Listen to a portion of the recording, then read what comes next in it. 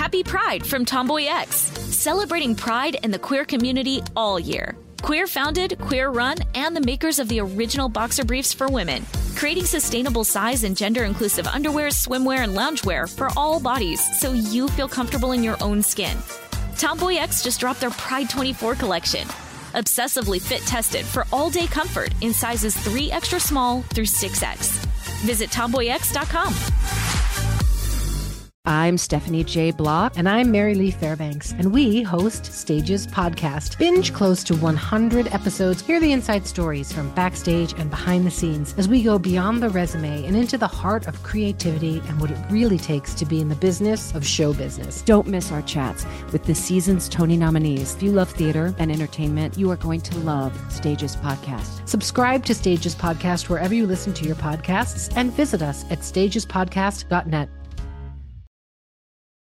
Bring a little optimism into your life with The Bright Side, a new kind of daily podcast from Hello Sunshine, hosted by me, Danielle Robay. And me, Simone Boyce. Every weekday, we're bringing you conversations about culture, the latest trends, inspiration, and so much more. I am so excited about this podcast, The Bright Side. You guys are giving people a chance to shine a light on their lives, shine a light on a little advice that they want to share. Listen to The Bright Side on America's #1 podcast network, iHeart. Open your free iHeart app and search The Bright Side.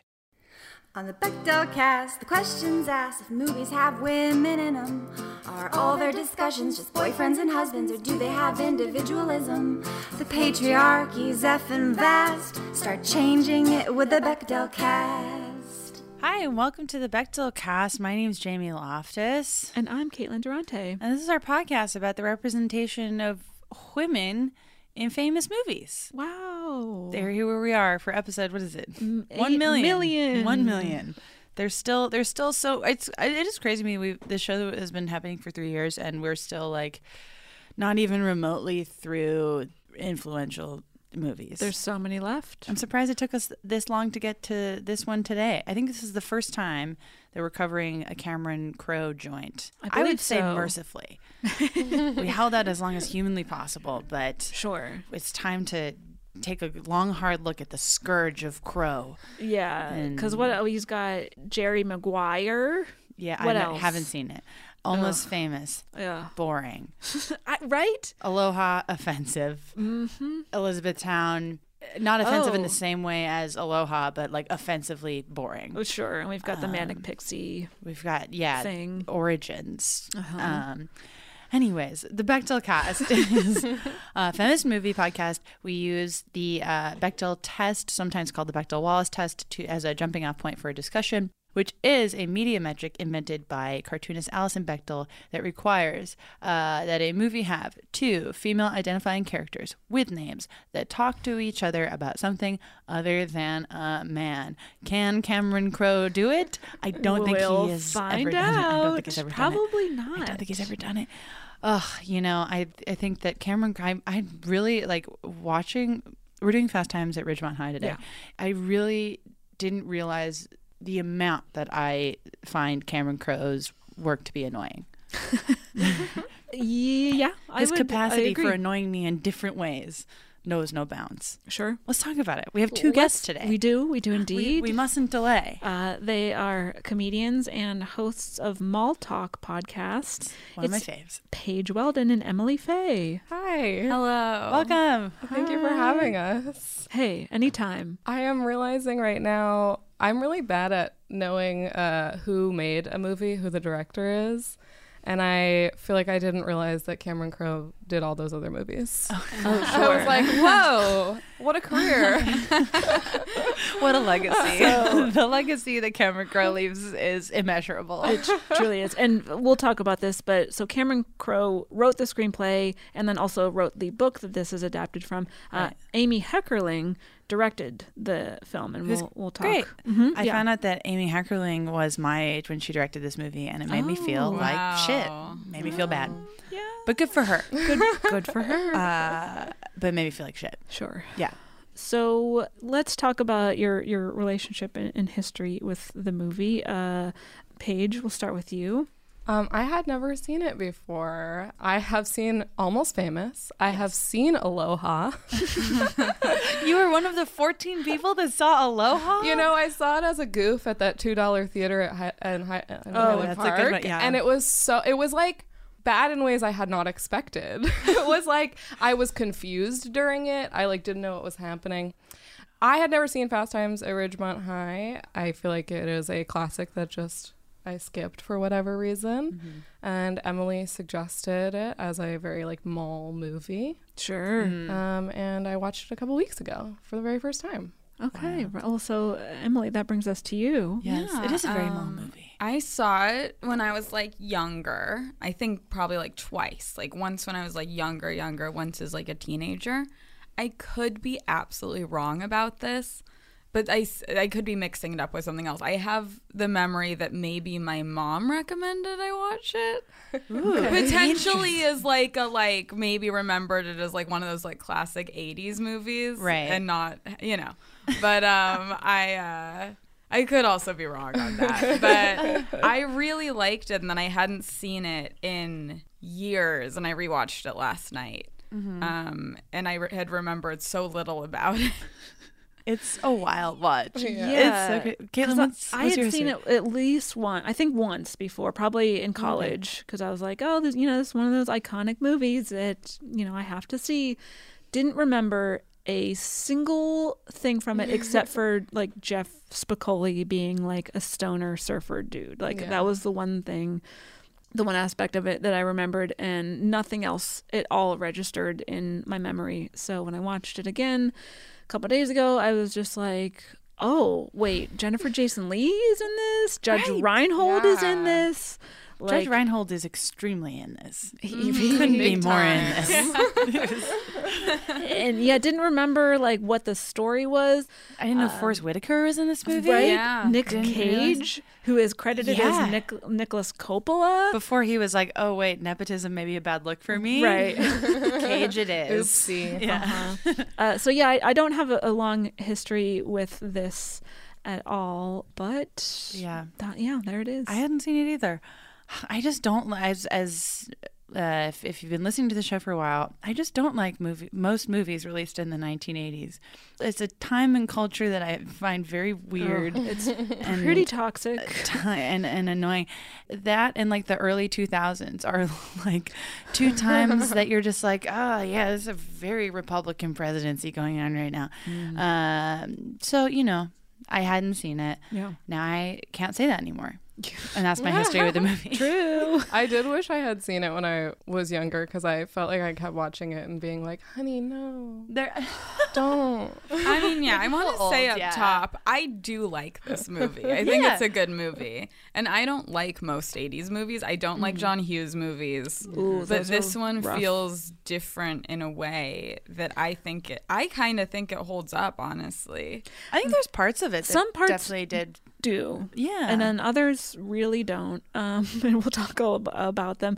But I mean, if you're comparing this movie to other like comparable mainstream 80s teen comedies, I would say the most notable of those are things like Revenge of the Nerds, 16 Candles, Breakfast Club, Porky's, are so flagrantly problematic and toxic and horrible that Fast Times at Ridgemont High does feel a little bit more progressive, but there are still... It felt like realer, which makes sense because it's like based on Cameron, like the backstory is that Cameron Crowe went back undercover. That was like very questionable. Never Been Kissed is actually based on his experiences going on in high school. Cameron Crowe's a weird man. He's a weird man.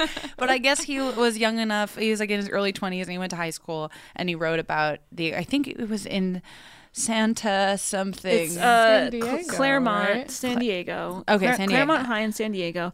He went undercover with it, in participation with the school's administration. They knew what was happening.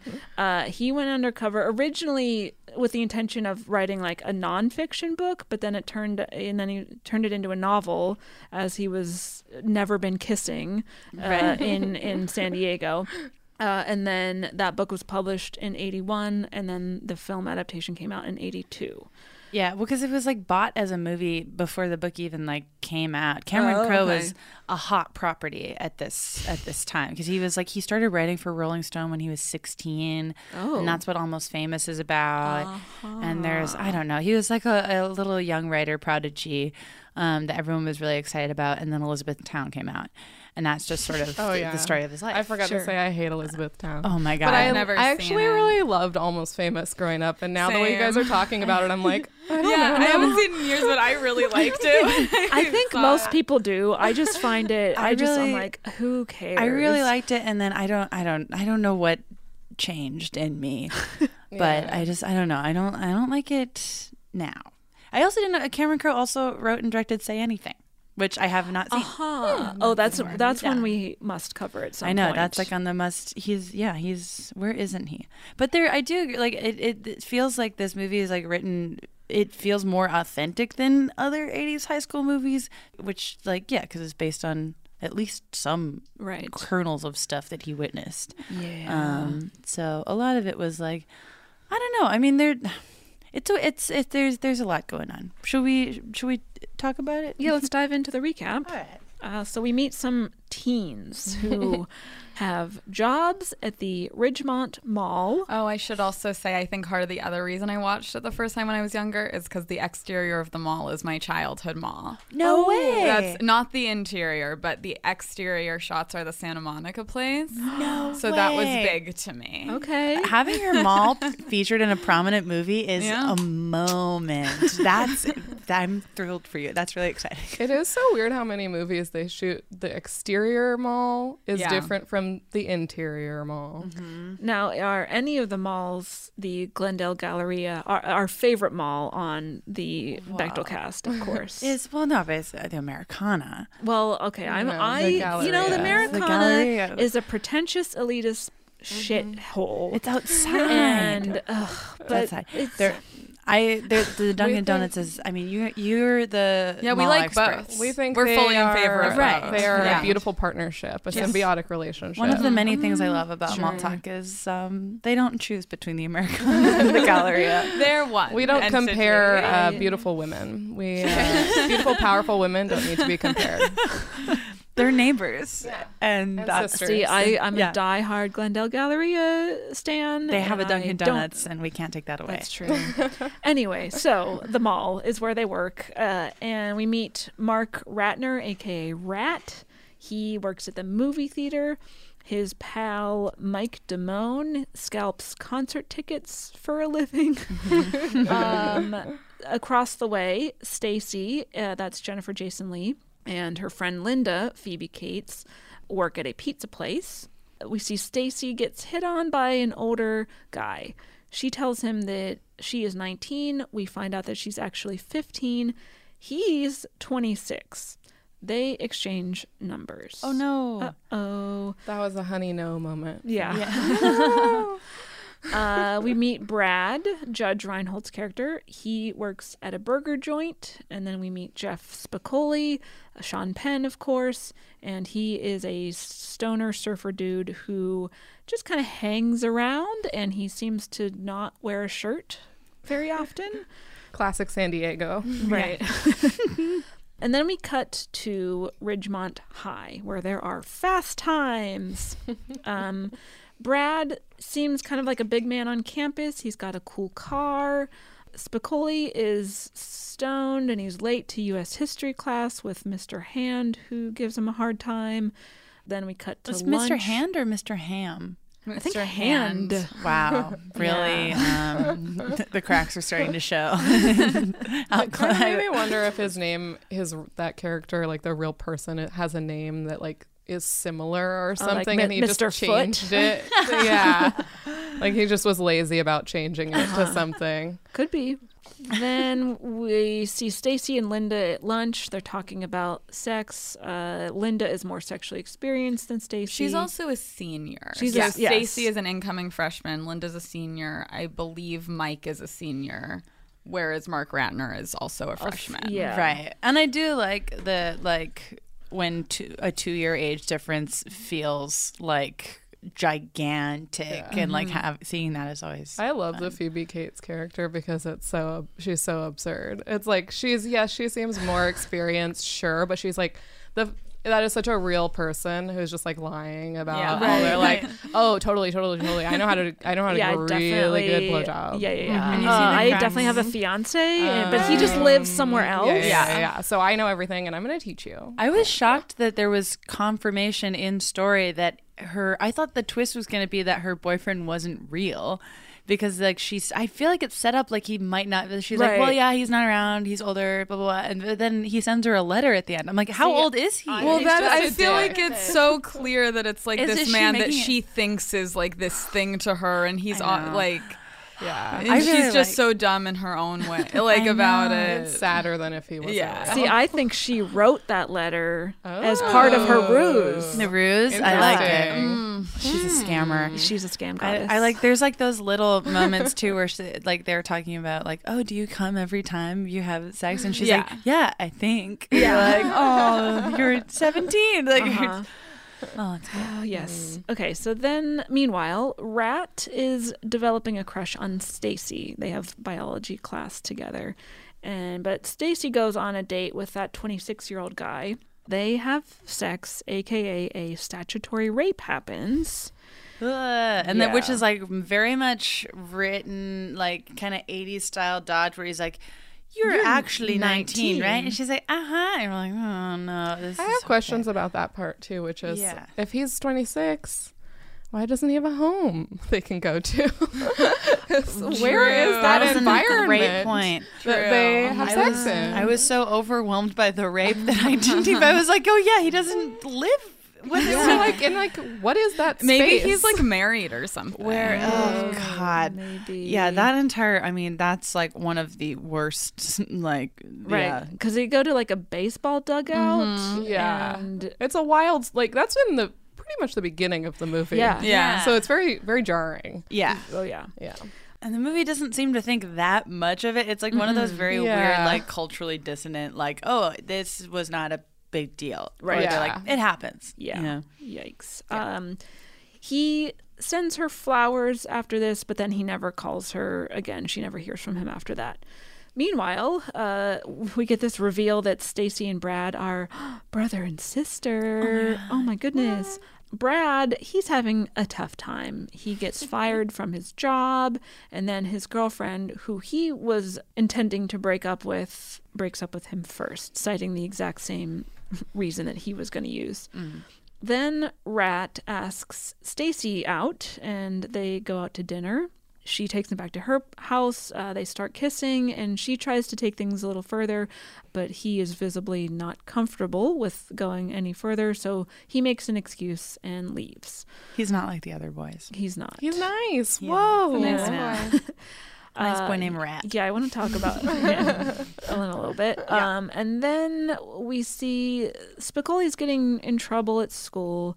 He's dreaming about being a surf champion. He's driving Forrest Whitaker's car around. He's like the big football star at school. And his car's a big deal to him. His car's a big deal, but Spicoli crashes it. And in order to, like, make it so he doesn't get in trouble, he makes it seem like the rival school that they're about to have a big football game with, like, messed up Forrest Whitaker's car right before the big game. Meanwhile, Stacy isn't sure if Rat likes her, but then he and his friend Mike come over for a swim.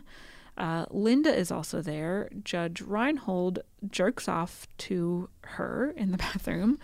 We'll talk about that whole scene. And I feel like the scene that people remember from this movie. Probably, yeah. I've seen that scene before, and I didn't even know what this movie was about. Yeah. Mm-hmm. Meanwhile, Stacy starts to develop a crush on Mike. He comes over to her place. They start kissing. They have sex, and then he comes really fast and then very abruptly leaves. Then later at school, he blows Stacy off, and then sometime later, after that, she tells him that she's pregnant. She has already arranged to have an abortion, but she wants him to pay for half of it and give her a ride to the clinic, which he agrees to, but then when the day actually rolls around, he is nowhere to be found. So instead, she gets a ride from her brother Brad. She's like, drop me off at the bowling alley. I'm going bowling. But then he sees her like run across the street to the clinic. So he picks her up from the clinic and he agrees to keep her secret. He's like, you don't bowl. Yeah. Like that was his rationale behind calling her bluff. Right. And then Linda finds out what a shithead Mike was to Stacy, so she sticks up for her friend, takes revenge on him by spray painting prick on his car and his locker.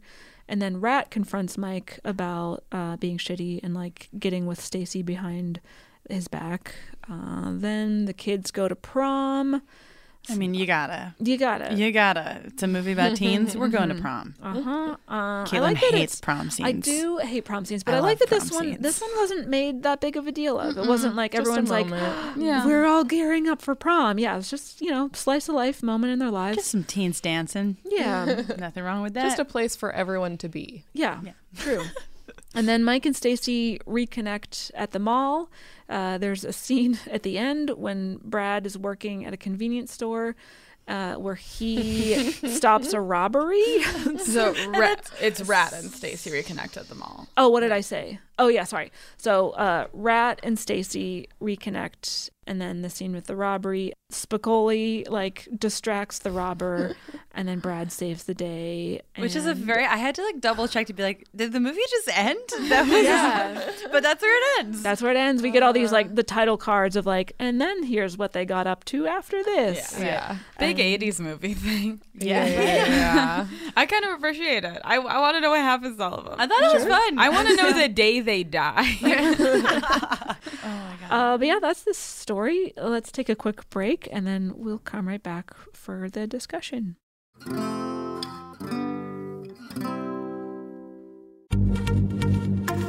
Happy Pride from Tomboy X, celebrating pride and the queer community all year. Queer founded, queer run, and the makers of the original boxer briefs for women, creating sustainable size and gender inclusive underwear, swimwear, and loungewear for all bodies so you feel comfortable in your own skin.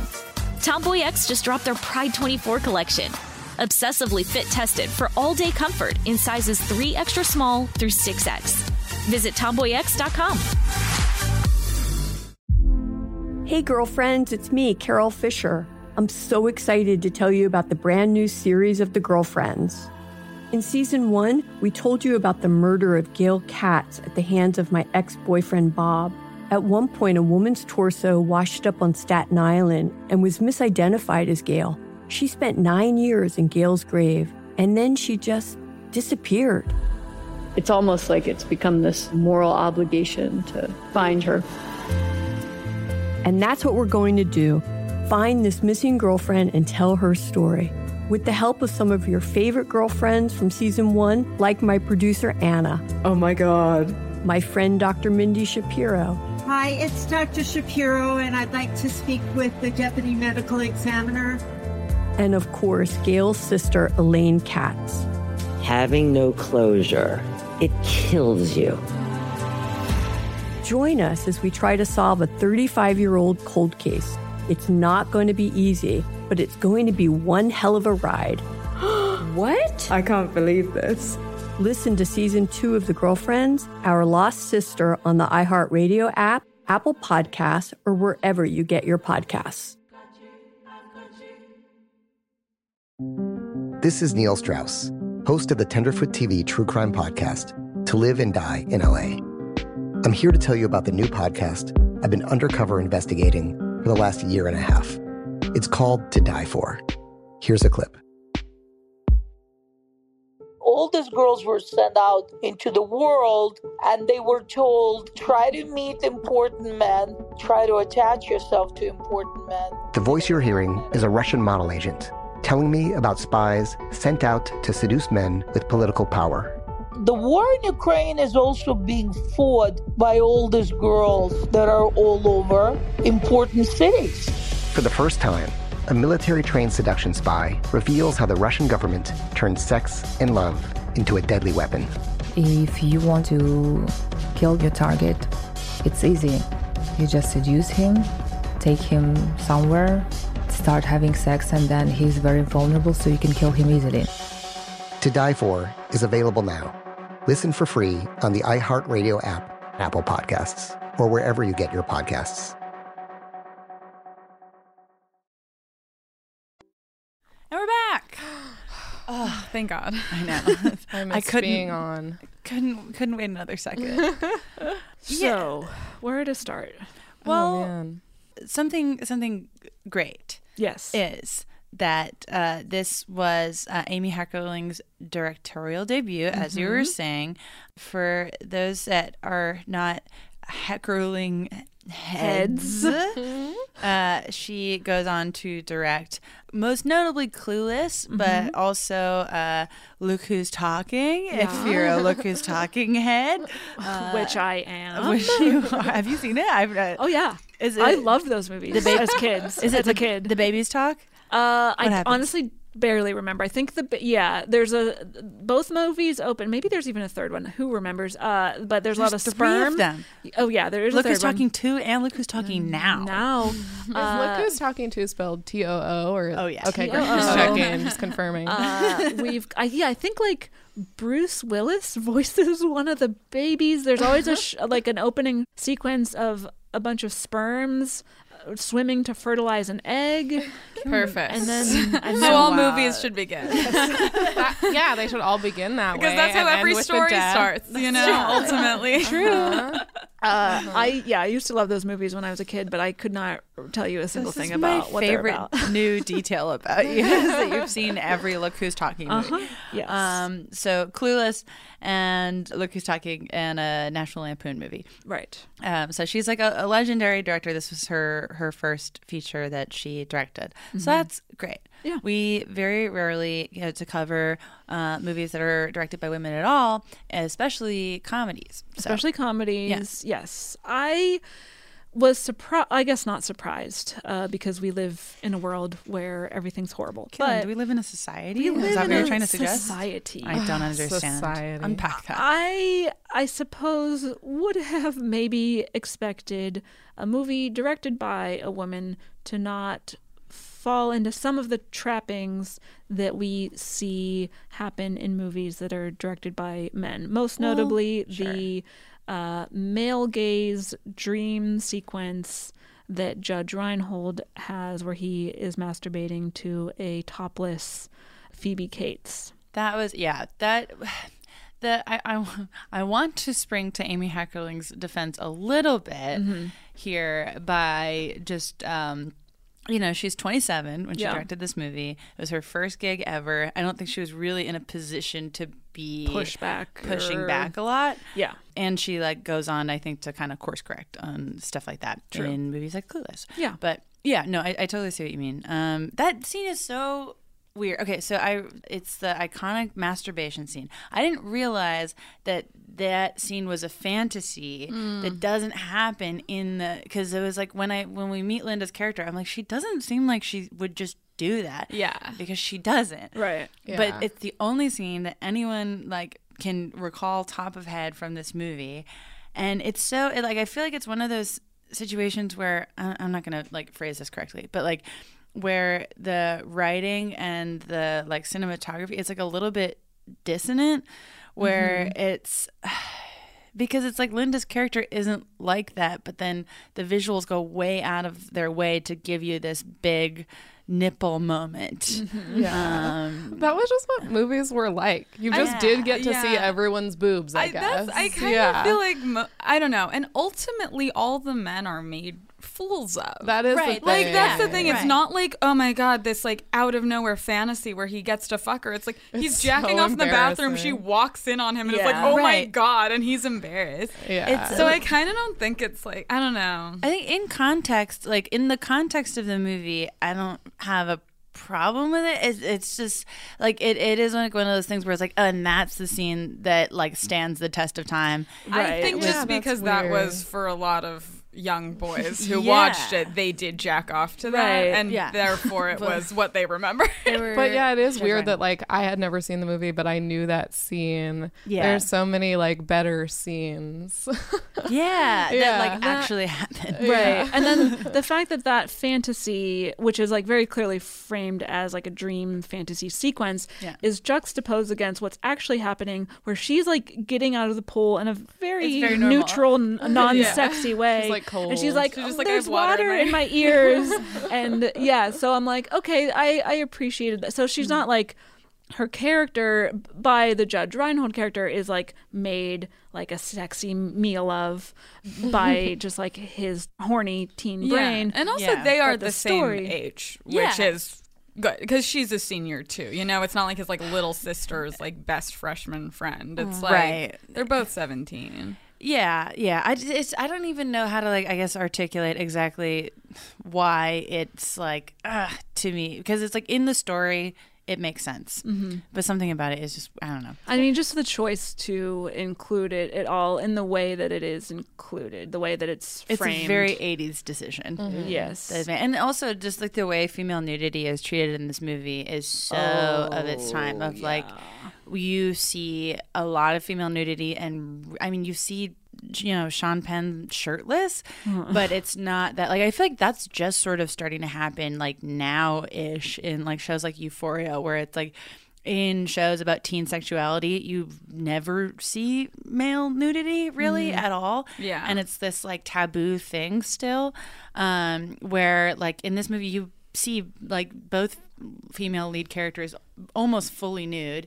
One you see fully nude, and Jennifer Jason Leigh, and then you see Phoebe Cates almost nude. Right. And with the men, it's like that's just not an expectation that people had of this I was genre. actually thinking of Euphoria while I was watching this, and how well, just in the sense where I was like, there is like a fair amount of like boobs, but like Euphoria is like, if we're talking like worse, Euphoria has dicks. But dicks. But also when they show boobs, it's like in a doggy style, like, you know, whatever. It's more gazy, whereas this, I feel like, I don't know. Like, this is almost just like a result of the time that's just like, so we'll have the part in the movie where we show the main character's boobs. Like, I kind of feel like the Jennifer Jason Leigh, like when her boobs are out, it's like barely sexual. I don't know.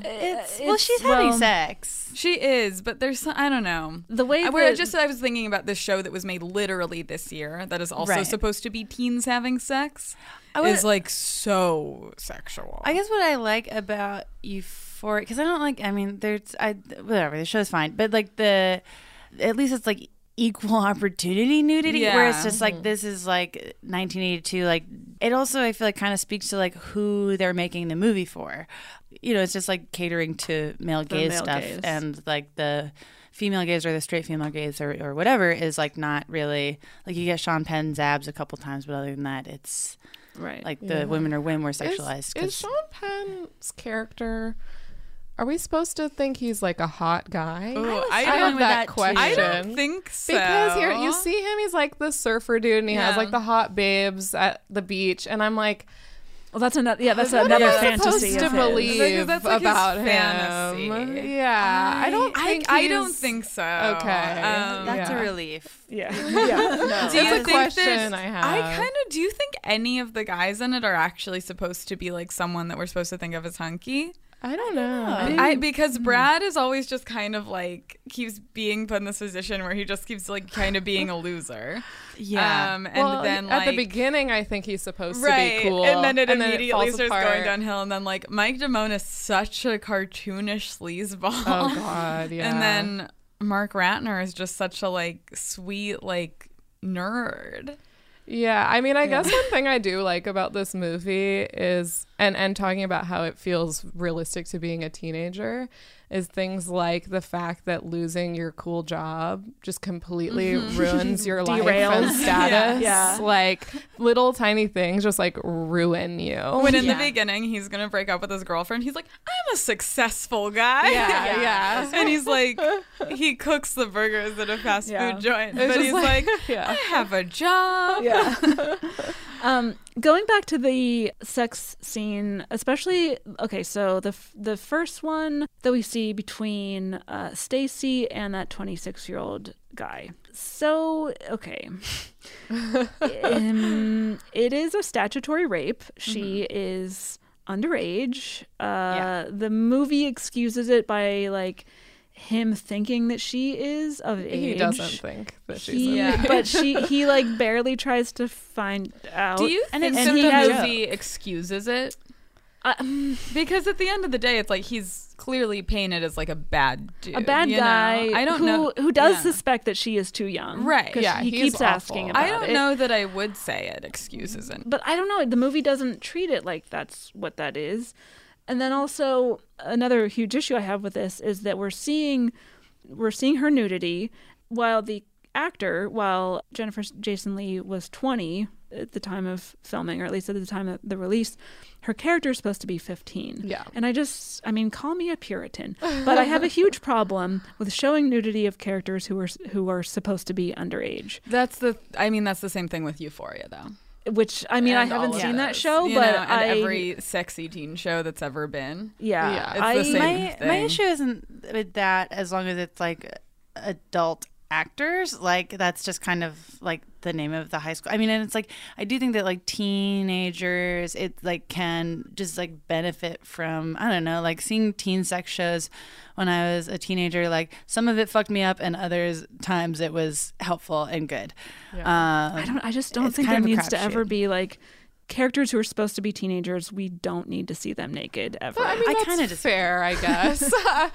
I don't know. It's fair, but then that's like, but then if we're talking about that with that movie, it's also the whole larger cultural movement where sexy teen shows and stuff are like one of the hugest genres. Right. Regardless, that scene definitely made me very uncomfortable. Yeah, totally. Yes. Yeah. Like that scene, I don't know. I do think the movie kind of gives them a pass. In general, I think that, like, I don't know, cutting out like teen sex stuff in general just kind of like limits the kind of stories that you can tell. I mean, it could be implied that they have sex, or it can be shot in such a way where it's clear that they're having sex. Sure. Maybe, but to show nudity, to show like what's supposed to be 15-year-old breasts is like, no, that's I kind of think I don't think we need that. Like, most sexy teen shows are on the CW and they don't show actual films. Right. But I'm just bringing in the Euphoria thing again. It's like, it is the same thing as this thing that is happening in 2019, but even more so.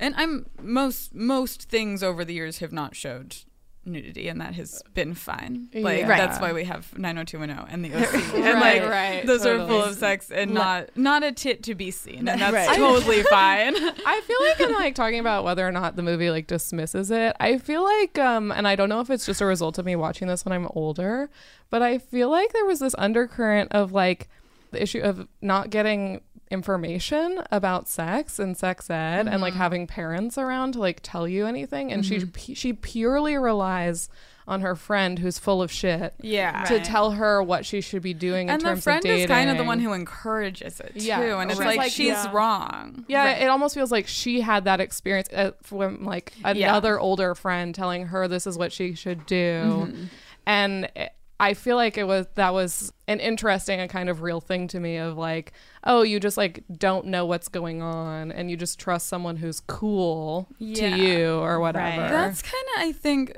the whole realism of it is, I think that in this movie, it's like Stacy is 15. She's basically pressured by this friend who keeps going like, I was 13. What's the problem? You gotta have sex.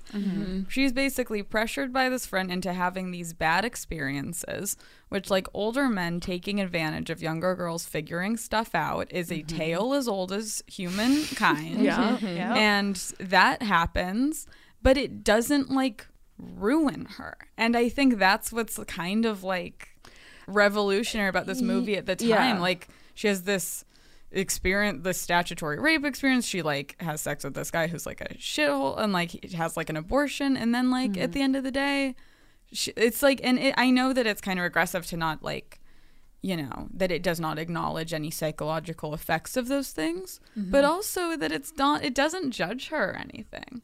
Like, at the end, she's like, I don't care about sex. I want to have romance. And she gets with this guy, and now she has like a nice like 15-year-old's boyfriend and is like moving on. An age-appropriate boyfriend named Rat. Yeah. I think that there's like a lot of things with Stacey's character that is done in like a way that it feels grounded and right. It just like the statutory rape, showing it is, I'd feel like was not we didn't necessary. need it. Yeah. Did not need to see it. And just the, I don't know, like for a movie that's made for teens, I feel like you have to like at least make some effort to be a little explicit about like that was not okay, because I feel like they kind of skirt it, but it's not. And it's like also very possible that like Stacey hadn't fully like processed it, and but it's just kind of like left there. And then just you know what I kept thinking when I was watching this, because I knew it was like based on a book. It really had the feeling to me of when you watch a movie that's based on a book that you've read and you're like, they skipped the part. How do you understand? Like the first time I ever saw like a Harry Potter movie after reading the Harry Potter books, where I was like, this is too fast.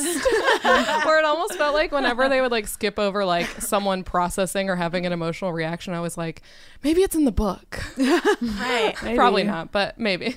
I don't know. Feminist icon Cameron Crowe. We have to assume he addressed it. But yeah, that whole, I mean, story point in general is just like, I don't even know if it was like mishandled as much as it was just not handled at all. It was just kind of like left there in a kind of weird way. Yeah.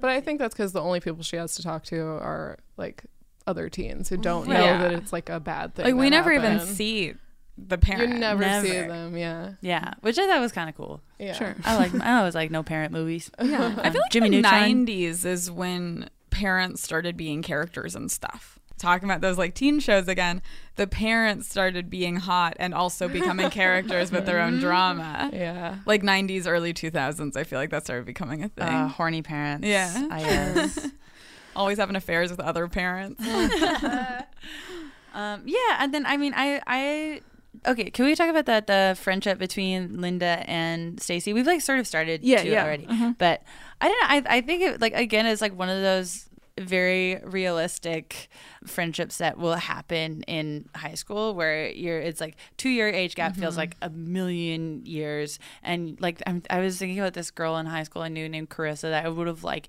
died for her, and I thought she was fucking genius, and she was the queen of sex, and I would have done anything she told me to. I made my dad like drive me to a Bright Eyes concert and then drive around the block for 3 hours while I went to the Bright Eyes concert, so Carissa would see me there and think I was cool. I like would have done anything. And so I'm like, oh, this is very much like, you know, a girl 2 years older than you who you would just do like anything for.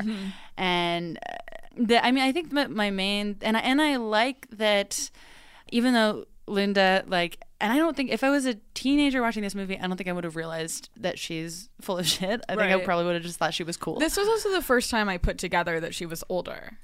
Oh, okay. I don't think when I was younger and watching it, I realized that. Okay. I don't know if I even realized that until you said it today. I guess, well, because she talks about when she gets that letter and it's like, he says he's not coming to my graduation, right? And then in the end thing, it's like she's at Ridgemont College now living with her, like, her psych professor. You're like, oh no. But I mean, I like that their like friendship is, I mean, a lot of it's based on misinformation. Yeah. But like good things about it are they're like supportive of each other in their weird sex endeavors. I like when Linda like super jumps to her defense. Yeah. When she's going through the abortion thing, it's not anything where anyone passes judgment on her, including her brother, which I thought was really cool. Oh yeah. That's like, I feel like that's a huge moment in this movie. Yeah, that's worth just a whole other conversation that we can get to. Yeah. But in general, like they have friendship that's based on misinformation and like maybe like some failures of parenting and their job together and their job and Perry's pizza. I think my main thing was like I like their friendship. I just like wish that they like we knew stuff about them that wasn't just like all boys relationships stuff. Yeah. I also do like, and well, I have mixed feelings about this because part of it's pretty problematic, but Linda has a pretty just kind of casual, cavalier attitude about sex, where she's just like, hey, it's no big deal, like whatever. And like, I like to see that attitude on the screen. Not to say that everyone needs to have that, but we usually see like girls being like, sex is sacred and beautiful, and I can only have it with my husband who I marry. Right. And like male characters get to be promiscuous without consequence. Yeah. Exactly. So to see a girl, and we talked about this, I think, a little bit on a bonus episode on American Pie, but the Natasha Lyonne character has a pretty similar, just like casual, like sex is whatever, it's no big deal. Again, just something I appreciate seeing. Now, when Linda, part of her attitude is that, 15-year-old friend of mine, go have sex with this 26-year-old man. My theory is Linda's a virgin. I think Linda's a virgin and she's absolutely full of shit. I mean, they're all lying. Like when like even Stacey's Brad, the only one telling the truth. No, she's not, because after that mic thing, when Linda's how long did it last, and she's like 15 to 20 minutes, and then she's like, my boyfriend lasts like 20 to 30, and she's like, I thought you said 30 to 40. Oh yeah, You're like, Linda's a virgin. But then also like Brad, right in the beginning when he's talking to the other person at work, and he's like, and she's great in the sack, and then like he turns to her to talk, and she's like, I don't want to have sex with you. Everyone is. I think that Linda probably is a virgin. I got very strong Mina Suvari in American Beauty vibes. Oh, sure. And fuck that movie, but like that character's all like, I'm so sexually experienced, and then we find out that she is in fact a virgin. It was weird at the beginning of that movie. It's not about like if it's right for her to have sex with the older guy. It's about how do we get him to agree to this. All you gotta do is tell him you're 19. Right. That's the believable age, because it's not 18. Right. He'll totally believe you. Which it's like, I never did that. But I never actually got to the point of having sex with someone, because that would have been like scary. But I certainly, like, if a man was flirting with me at Starbucks and was like, where do you go to college? I'm 14. I'm like, I'm 19. I go to SMC. Yeah. Which it's not like I'm actually going to entrap like, I'm not going to have sex with them, but it's like, you're safe. That's a thing. I don't know. Even if it's not about trying to have sex, you do just want to appear older. Yeah, there is just a thing of it's like, okay, I'm gonna go with this. I'm gonna run with this. I would go on like message boards and pretend to be older and just talk to someone for 15 minutes and then get scared and delete the account. It is a relatable experience. Yeah. Let's take another quick break and we'll come right back.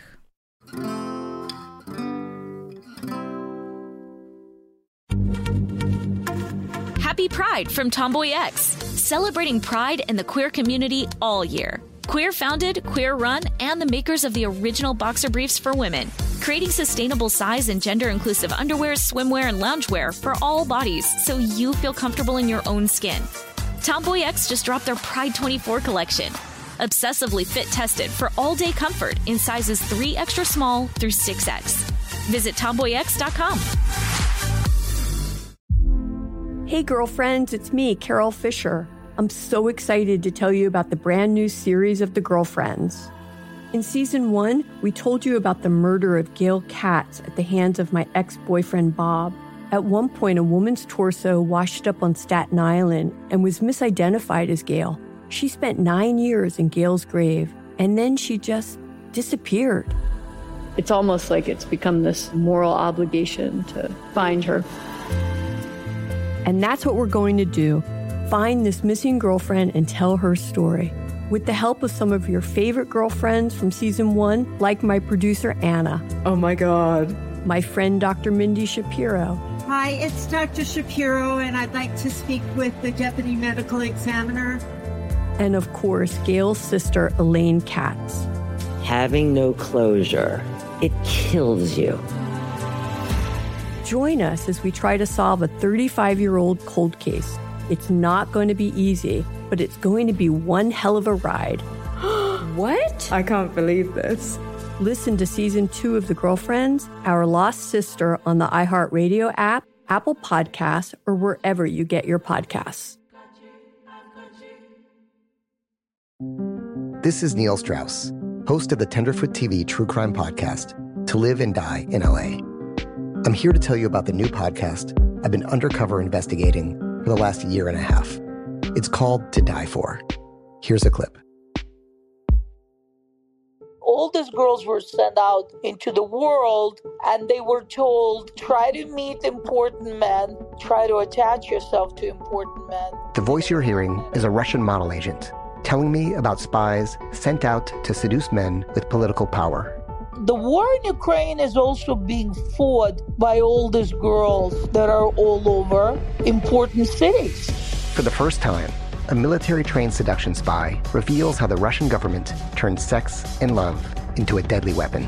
If you want to kill your target, it's easy. You just seduce him, take him somewhere, start having sex, and then he's very vulnerable, so you can kill him easily. To Die For is available now. Listen for free on the iHeartRadio app, Apple Podcasts, or wherever you get your podcasts. Okay, here we are back.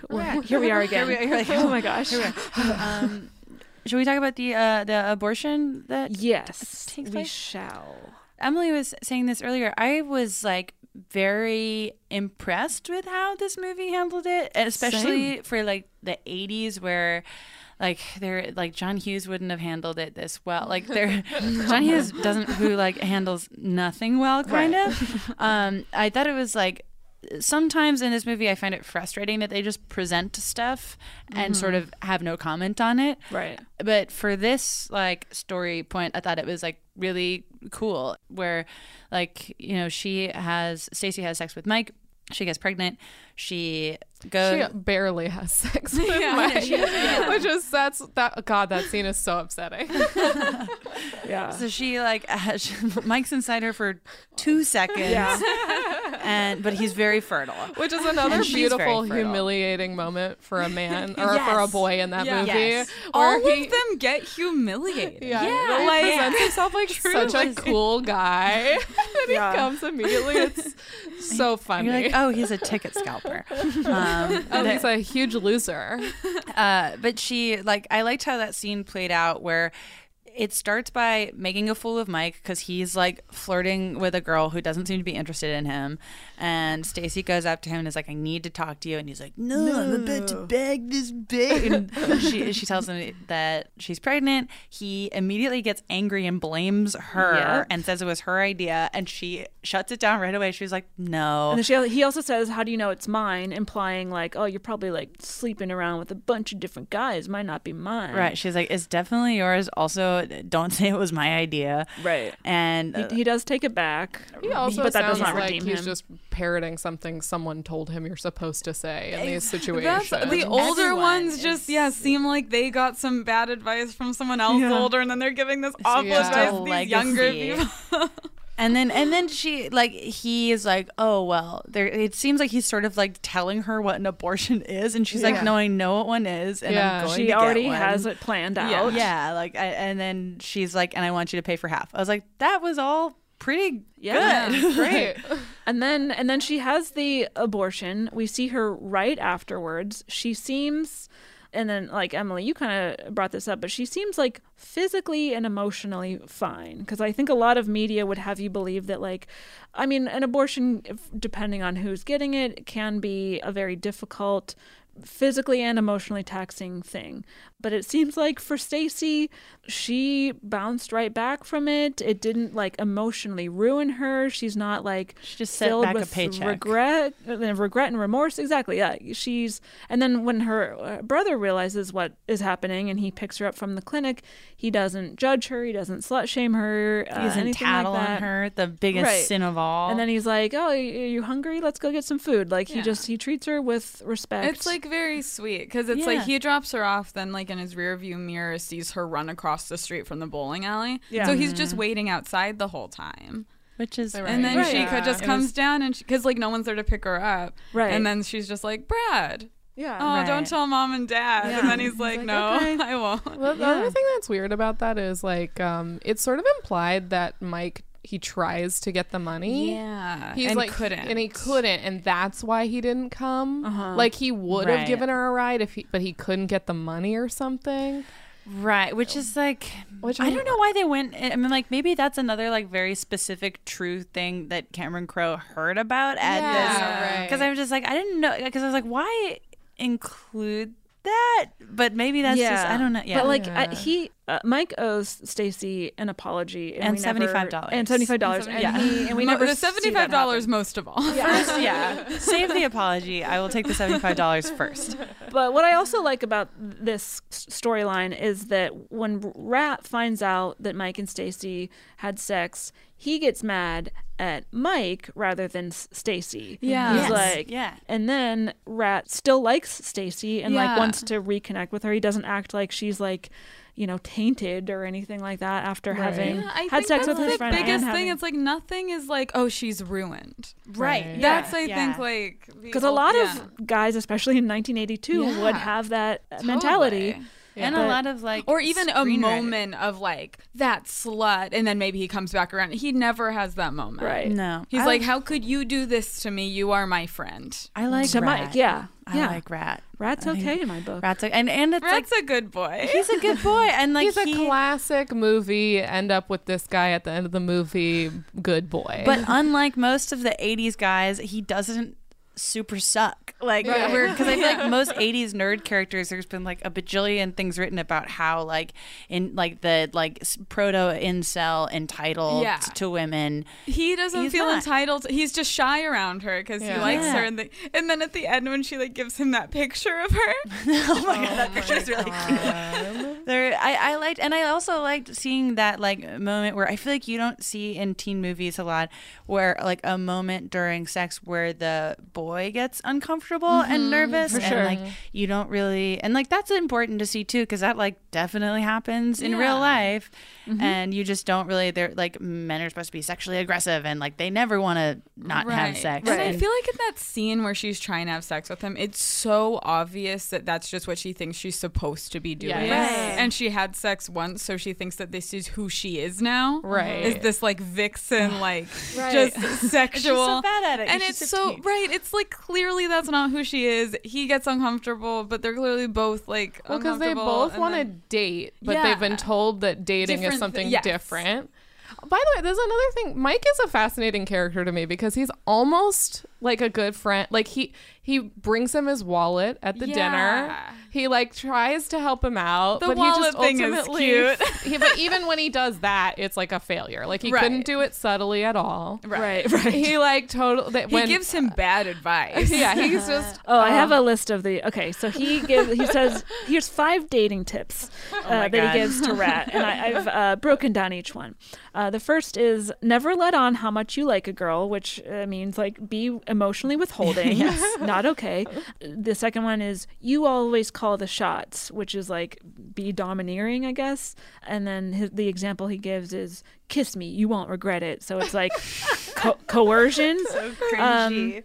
Third one is act like wherever you are, that's the place to be. So it's like, okay, emotionally manipulate the woman. The fourth one is find out what she wants and order it for the both of you. It's a classy move, which is what Cal Hockley does in Titanic. I wrote that down too. So it's like, take away her agency and autonomy. And then the fifth one is just kind of stupid. When it comes down to making out, put on side 1 of Led Zeppelin 5. And it's like, okay. Well, I think it's very it's the same thing that's happening on the other side. Also, what's funny is that immediately we see that everybody hates Mike.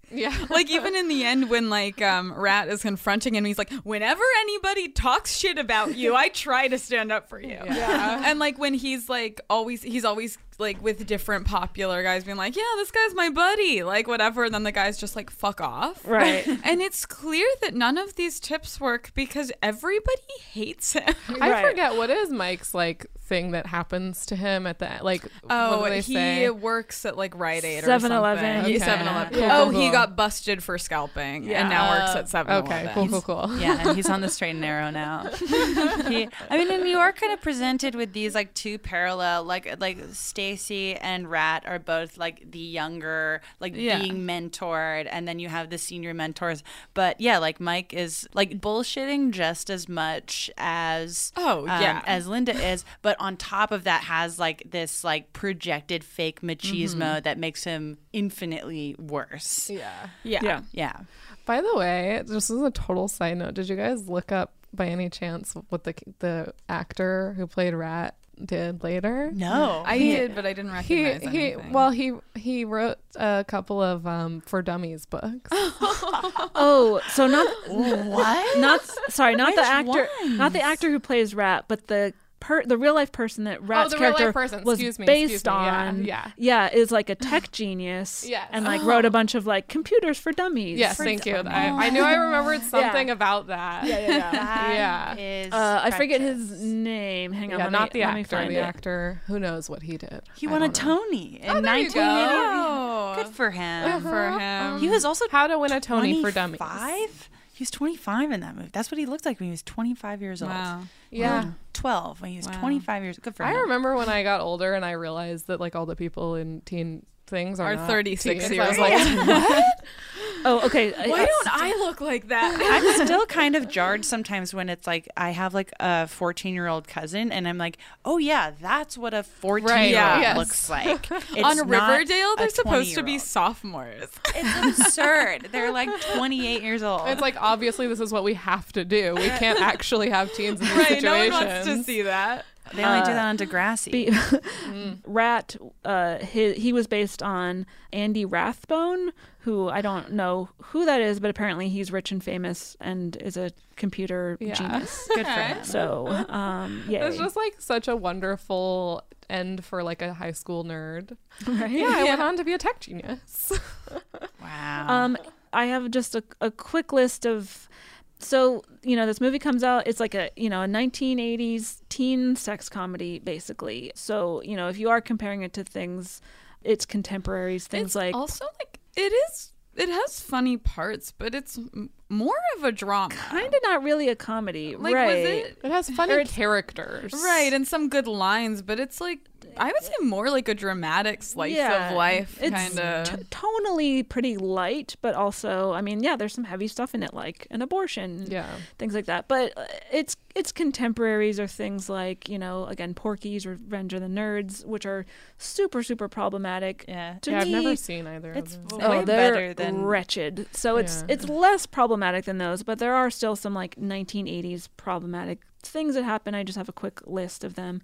Like there's an opening shot of like the kids in high school, and one of the kids puts like a little sign on the back of another student that says like, I am a homo.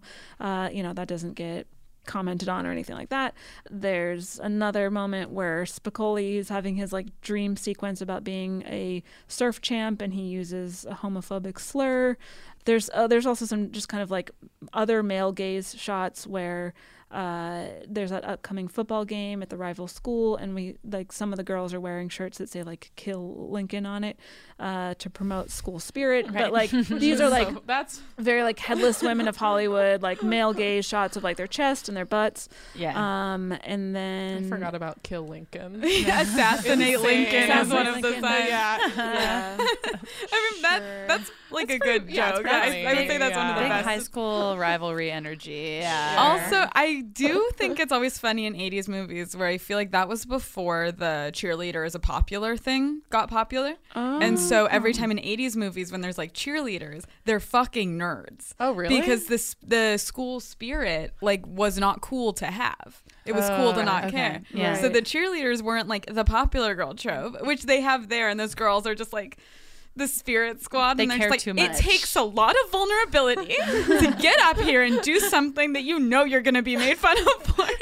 So funny. Yeah. Here's another thing that was like, what is this like an 80s thing or what? But Mr. Hand passes out like his syllabus to the class, and then everyone lifts up their paper and sniffs it. I don't know what that was. What was that? I don't know what that was. I literally thought his name was too. Mr. Ham, so I can't speak to it. It smells like ham. I was like, I have no idea about that one. Mm-hmm.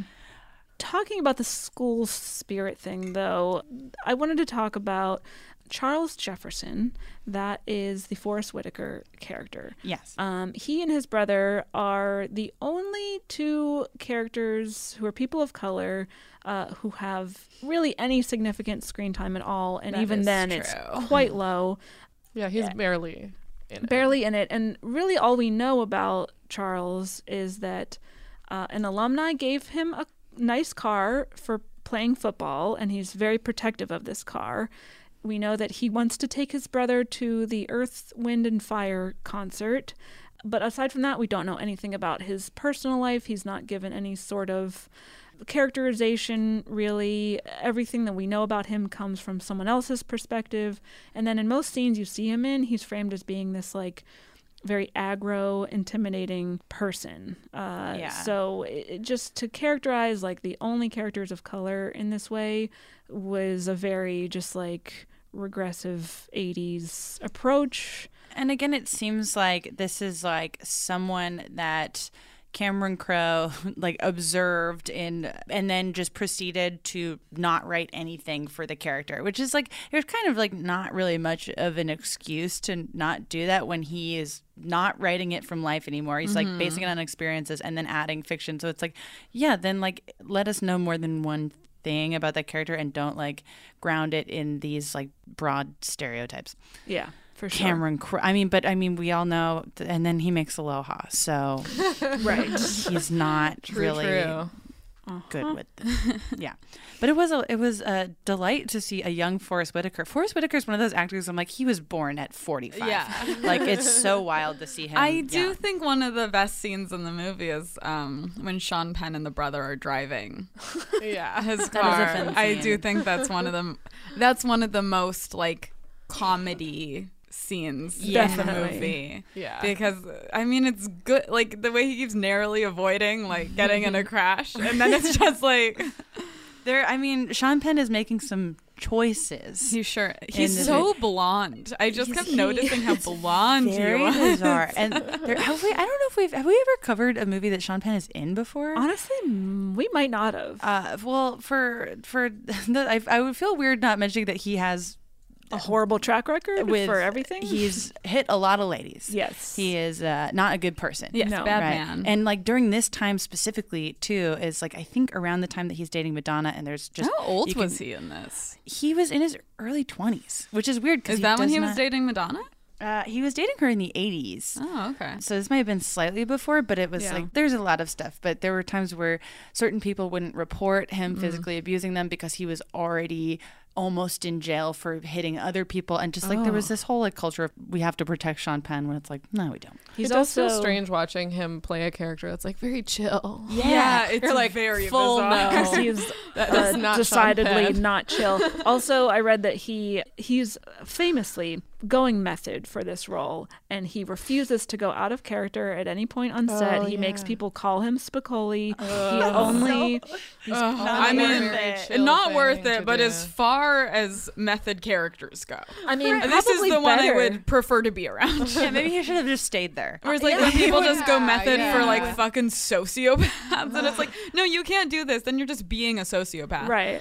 This one, it's like. It's like at least he's being like chilled out. We've said it before, we said it again.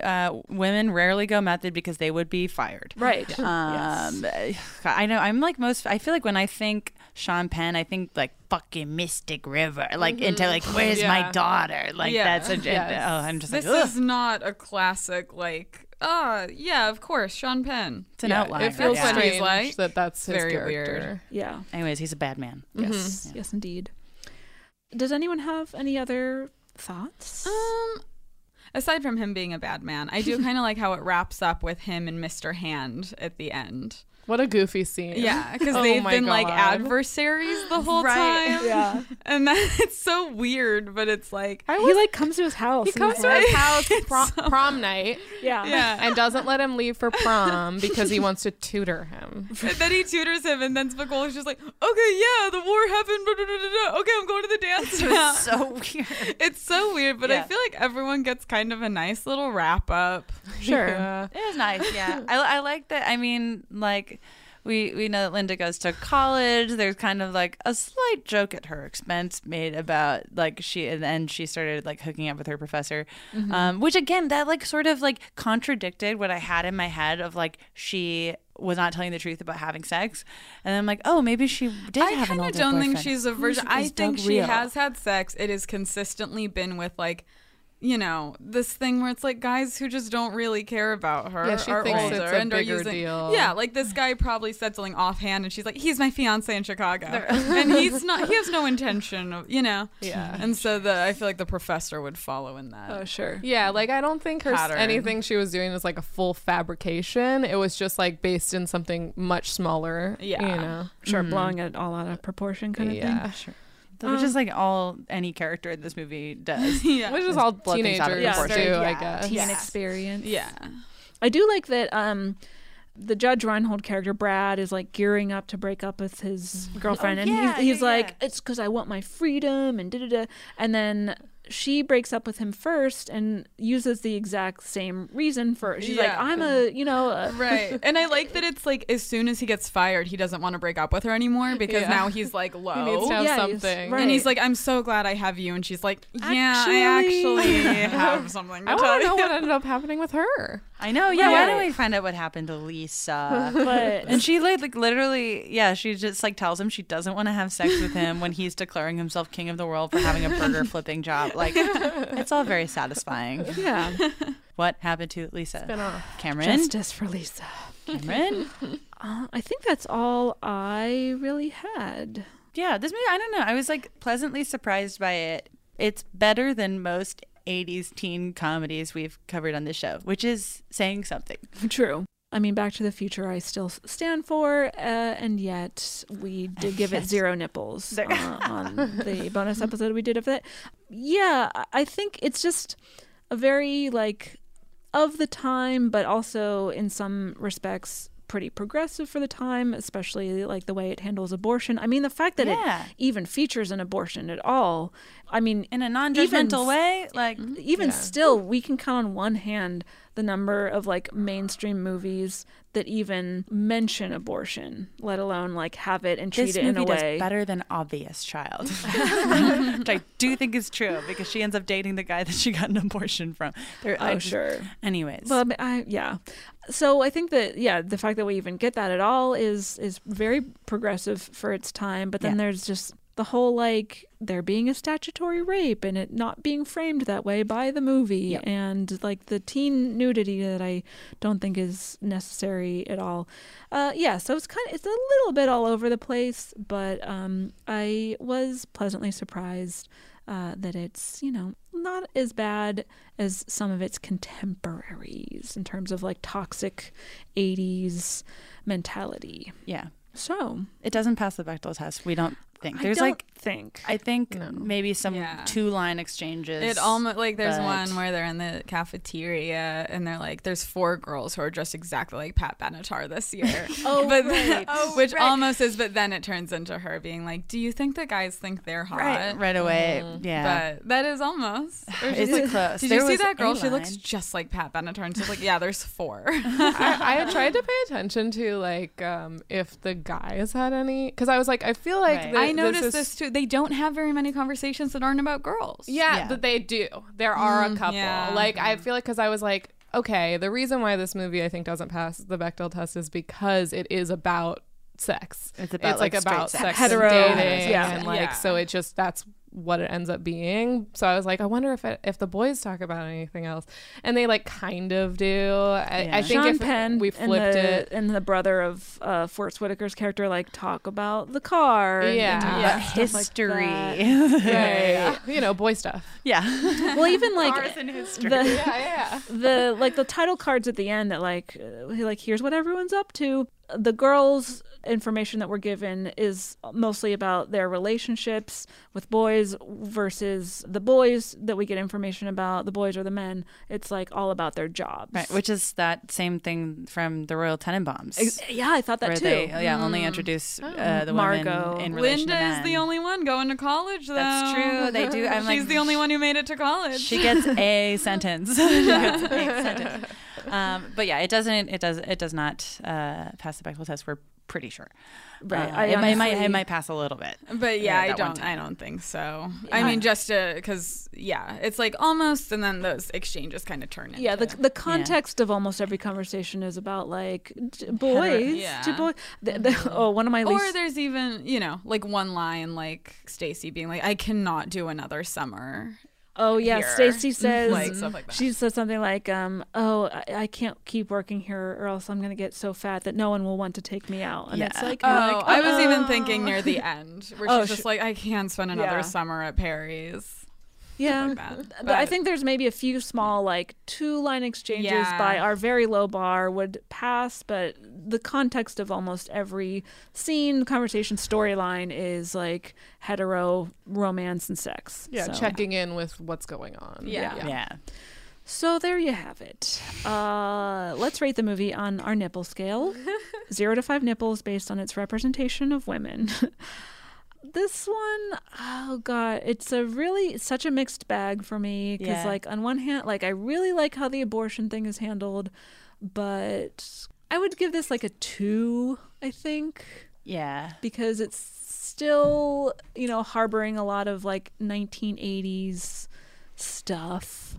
I mean, that's the thing. It's like when you talk about a movie that's about like romance and sex, yes, a lot of it's going to be about like what the female characters, what we know about them is what boys they like, how much they like them. It's, it's very geared toward like their interest in boys just by the nature of that kind of storytelling. But I don't know, they still could have been characterized a bit more. We could still like know what their favorite subjects in school are, maybe what they want to do when they graduate. What are their fantasies? We don't get to see any. We only like, get to see boys' fantasies. Yeah. Yes. And then just the encouragement of like, yes, you're 15 years old, but you should have sex with this 26-year-old guy. Hate it. So yeah, I'll stick with a 2. I'll give 1 nipple to Stacy and 1 to Stacy's mom. She's got it going on. Wow. We do see she tucks hot reference, Caitlin. She tucks her into bed right before her I forgot. date. You do see. You hear a parent. And you see their hands. You see her face. You see her face. Yeah. Mm-hmm. Wow. Yeah. And then she's like, "Good night, Mom," and then she Mom sneaks out the window. representation is at an all-time high. I guess I'm gonna go. I'm gonna probably be too hard, but like for listener context, because I just gave Little Women a 3.5. I feel like I cannot give this a 2. Oh yeah. So I'm gonna give it a. I think I'm gonna give it a 1.5. It does a lot of things that I wasn't expecting it to do at all. Do really well. Like I can't think of a more like straightforward, effective, non-judgmental abortion plotline in another teen movie off the top of my head at all. Like I thought that was like great.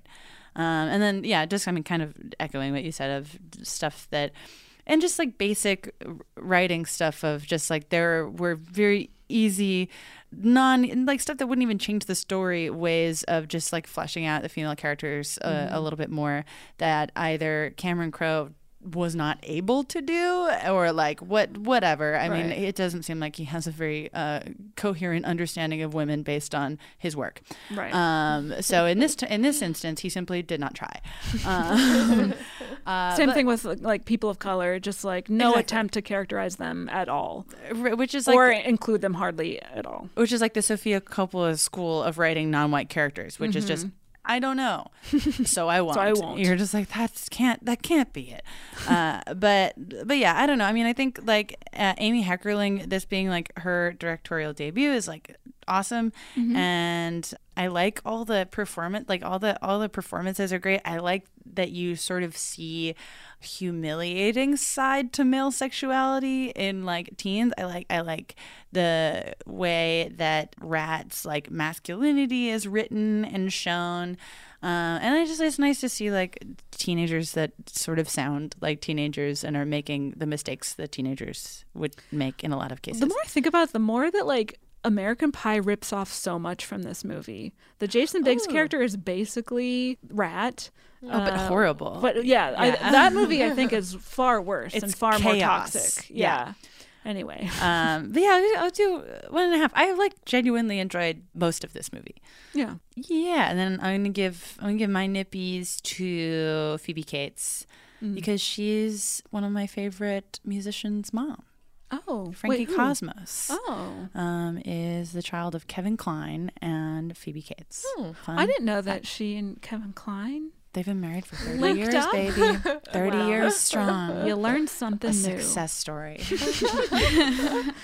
Great. How about y'all? Okay. I mean, I guess I'm going to go a little high. I want to give it 3. I'm taking context into account a little bit. Sure.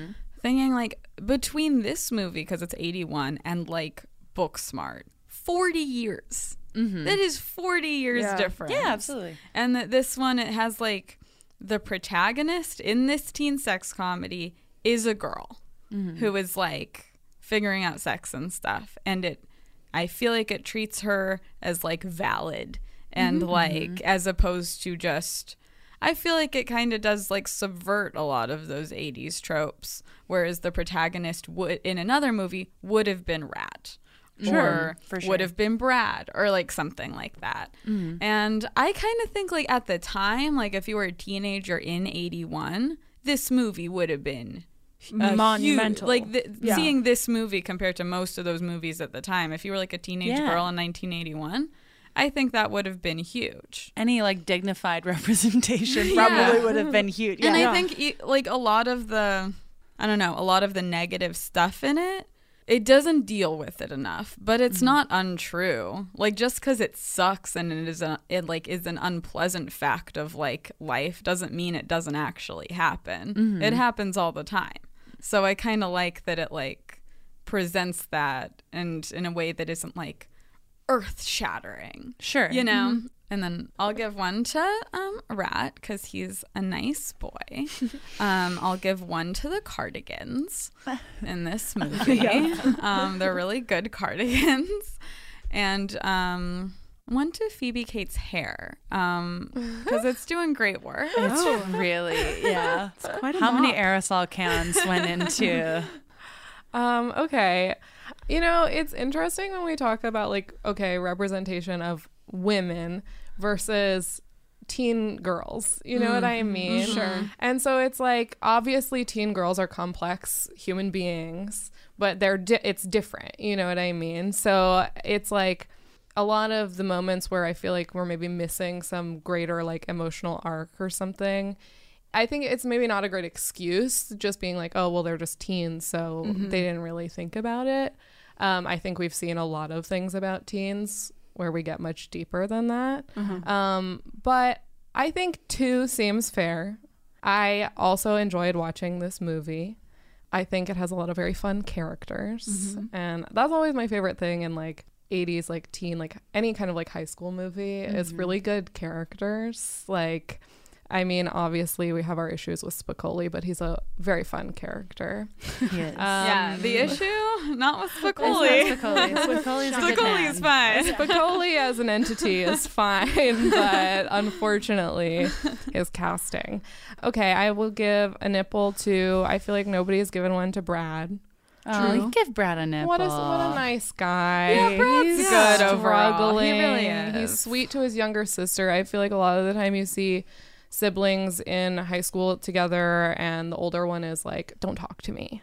True. And He's a hard worker. Yeah. It's like he said at the beginning. He's successful. I'm a successful guy. I also like that, well, I guess he was going to break up with his girlfriend and give her her freedom to explore, but then I guess he actually wasn't going to. So never mind on that. And then I would give the other one to Linda because I just like that character. I like Linda a lot. I think she's just such another fantastic, like, that is such a true, like, high school girl. The girl who feels like she has to act more mature than she is. Yeah. And then spray paints the guy's car. So good. Prick. Yeah, I really like how immediately she was just like, he's not a human, he's a little prick. Yeah. Oh God, when he just covers it with cardboard. Like, what are people gonna think? Right. Oh, fun. Well, thank you. Yeah, thank you so much. Thanks for being here. Having us. Where can people follow you individually and then as a podcast? Tell us everything. Okay. I am at MLE, like the letters, Faye, Faye, on Twitter and Instagram. I am at Paige Weldon on Instagram and Twitter. Yay. And you can follow our podcast too. It's called Mall Talk. It's on the Forever Dog Network. It's about the mall, if you can imagine. Yeah, we talk about the mall. We talk about it every week. We love the single mall. damn week. So, if that seems fun. At Mall Talk Pod. Yeah, Mall Talk on iTunes and everywhere. Yay. You know what to do. You found this podcast, so. You know how to find a podcast. Yeah, you're cool. We're all adults here. But if you don't, you can find us at perfect transition. I know, thank you so much. On Twitter, Instagram, I hardly ever use Facebook, so don't message us there. Yeah, we will not get back to you.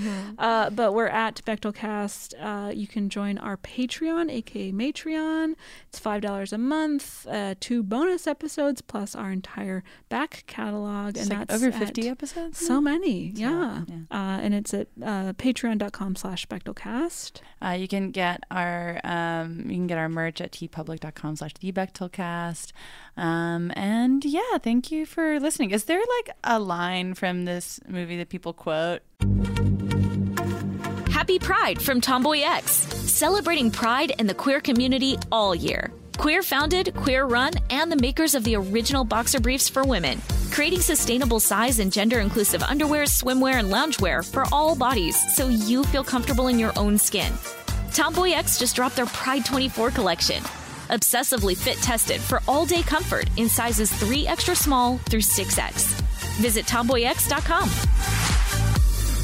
Bring a little optimism into your life with The Bright Side, a new kind of daily podcast from Hello Sunshine, hosted by me, Danielle Robay. And me, Simone Boyce. Every weekday, we're bringing you conversations about culture, the latest trends, inspiration, and so much more. I am so excited about this podcast, The Bright Side. You guys are giving people a chance to shine a light on their lives, shine a light on a little advice that they want to share. Listen to The Bright Side on America's #1 podcast network, iHeart. Open your free iHeart app and search The Bright Side. I'm Stephanie J. Block. And I'm Mary Lee Fairbanks, and we host Stages Podcast. Binge close to 100 episodes. Hear the inside stories from backstage and behind the scenes as we go beyond the resume and into the heart of creativity and what it really takes to be in the business of show business. Don't miss our chats with this season's Tony nominees. If you love theater and entertainment, you are going to love Stages Podcast. Subscribe to Stages Podcast wherever you listen to your podcasts and visit us at stagespodcast.net.